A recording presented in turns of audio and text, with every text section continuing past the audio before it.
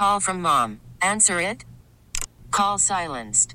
Instacart knows nothing gets between you and the game. That's why they make ordering from your couch easy. Stock up today and get all your groceries for the week delivered in as fast as 30 minutes without missing a minute of the game. You have 47 new voicemails. Download the app to get free delivery on your first 3 orders while supplies last. Minimum $10 per order. Additional terms apply. This episode is brought to you by Progressive Insurance. Whether you love true crime or comedy, celebrity interviews or news, you call the shots on what's in your podcast queue. And guess what? Now you can call them on your auto insurance too with the Name Your Price tool from Progressive. It works just the way it sounds. You tell Progressive how much you want to pay for car insurance, and they'll show you coverage options that fit your budget. Get your quote today at Progressive.com to join the over 28 million drivers who trust Progressive. Progressive Casualty Insurance Company and Affiliates. Price and coverage match limited by state law. Captain Mike Gallo joins us now. And, Captain Mike, you got any experience with bull sharks around Lake Pontchartrain, Lake Bourne? I know you must have accidentally caught one or two over the time you've been fishing. Yeah, Don, occasionally when our water is as salty as it is now, we do occasionally come across bull sharks. Never anything really big. I guess, anywhere from 3 to 4 feet seems to be about average. And on occasion, you're catching trout and you get one that comes back with most of it eaten. And I usually just kind of, let's take a break. Let's have a drink. Let's have a snack. Let's let the shark leave. Hopefully the trout stay around. And we pick up back fishing in 15 or so minutes. And, the two separate. I really prefer not to feed speckled trout to sharks and not only ruin the bite for us, but those fish are not good for anything at that point in time. Yeah. Well, what about other species this week? How was the trout, reds, white trout, speckled trout, flounder, drum? What you guys do? Well, Don, mostly concentrating on trout since they're close by and relatively plentiful. I tell you what I do see this week is the fish have become more scattered. They're still catching a fair amount. You just have to move more.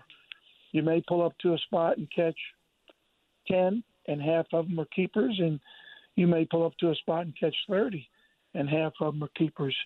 Whereas 2 weeks ago or even 10 days ago, you'd find that one spot and you could sit there and grind out 30 or 40.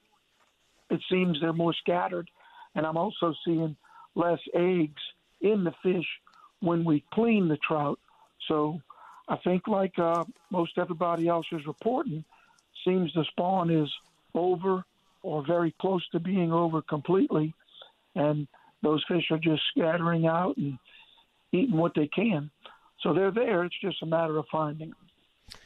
When the fish are scattered like that and you got to do like a seek and destroy mission, are you generally throwing plastic to locate them? Are you throwing the live bait, or are you using a combination? I try to use a combination. I think one of the best ways to find fish is a popping cork. It just covers so much area. The noise will attract the fish for such a long distance. But obviously, hard to fish a popping cork in 20-plus feet of water. So obviously, if you're in the deeper areas, some of the passes, you're down on the bottom. And, fan cast, up current, down current, beside the boat, all those types of areas. And, if that is one of those areas where you catch 10 and 5 of them are keepers, then your next stop, you may want to fish in a smaller area, say Lake Catherine. Current lines are really important. You find current rolling around a point, and you can fan cast with a popping cork. And let's just say you fish the same amount of time, but you catch 15 fish, and half of them are keepers. Well, that's a better average than when you were in deeper water. So maybe you want to stay in shallow water at that point. Mike, a day like today, there's a good tide. It's going to be over a foot on the average, and it's going to be split between falling and incoming during your trip. depending on where you are, right by the bridges, it's going to be at high noon. So it's going to, be incoming till then and then start to fall in the afternoon. How do you make adjustments when you're out there and you notice first you get that, when it reaches the high tide, it's basically stationary for a while. Then you notice it starts to fall. How do you change your tactics? Well, I'll try to fish the lake first if I can while the water's moving. And then the water in the lake will slow down to a point where the fish are not feeding anymore, and you'll move into some of the bayous. And being there so much more narrow and deep, that water will continue to move. And then once you see it stop in the bayous, and you don't have a choice, it's pretty much still everywhere. Hopefully it doesn't stay stopped for very long. I can tell you if you're in Wrigley's Pass and the tide stops moving, you can run south and sort of catch up with the tide. So when you get to Unknown Pass or maybe even Bayou Thomas, that water may still be moving, and you may be able to fish it for another 30, 45 minutes. And then when it stops, you can go back to Wrigley's Pass, and it may have started coming in at that point in time. So you can constantly be in moving water by moving south or north along the intercoastal. Yep, it's called playing the tides. Great explanation, Mike. One last thing, across the road from the lodge, seen any teal over there in the Bayou Sauvage?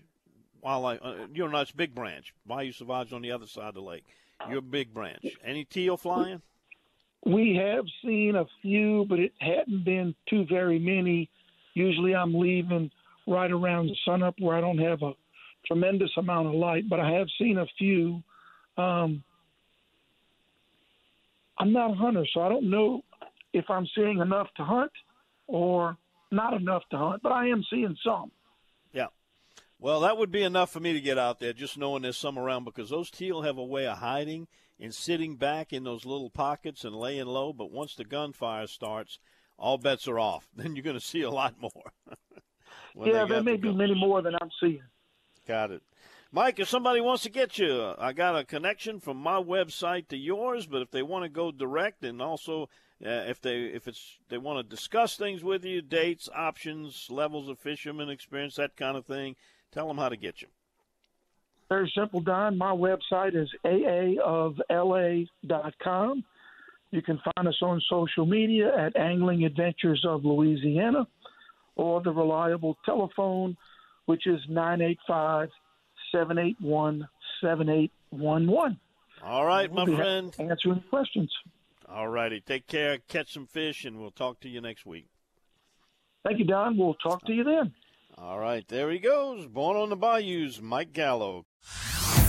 Hey everyone, Boomer Esiason here. The NFL draft is behind us and your favorite team is now gearing up for week number 1. The free Odyssey app puts you right in the middle of the pro football conversation with the biggest sports radio stations from across the country. The local voices who know your team the best, giving you their unfiltered takes on the current state of your squad. It's always football season right here on the free Odyssey app.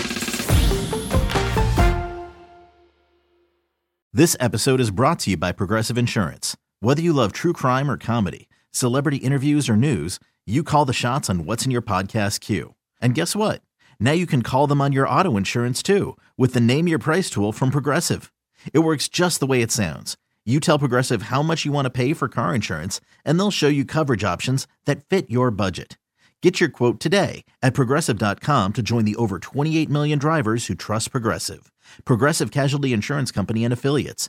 Price and coverage match limited by state law.